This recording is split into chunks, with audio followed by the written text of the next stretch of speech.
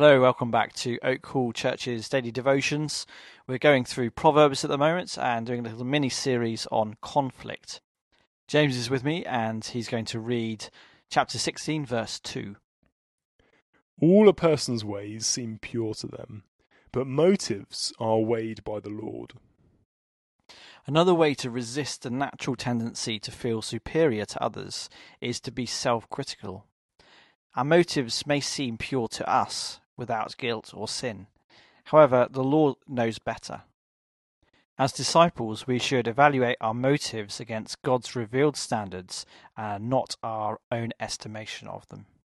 One way to do this is to remember Satan's accusation against Job, that he did not love God for himself alone, but rather he obeyed because of the benefits he received. Have a look at Job 1 verses 8 to 10. That is a profound criticism and is always partly true of us. For Christians, new views of our sin can be accompanied by deeper discoveries of how righteous in Christ and perfectly loved we are. Have a look at Philippians 3 verse 9. So conviction of sin can lead to both greater humility and greater gratitude and joy at the same time.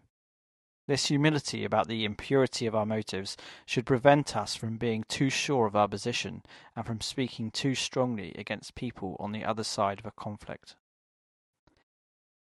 How have you seen that your motives are impure, even for the many good things that you do? How does knowing that make you kinder in relationships?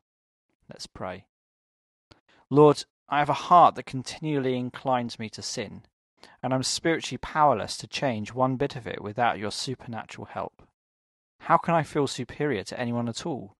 Remind me of that, and of your amazing love for me, every time I meet someone new. Amen.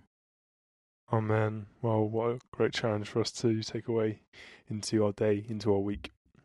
Thanks so much for joining us, and hopefully you can tune in again tomorrow for more of the Proverbs.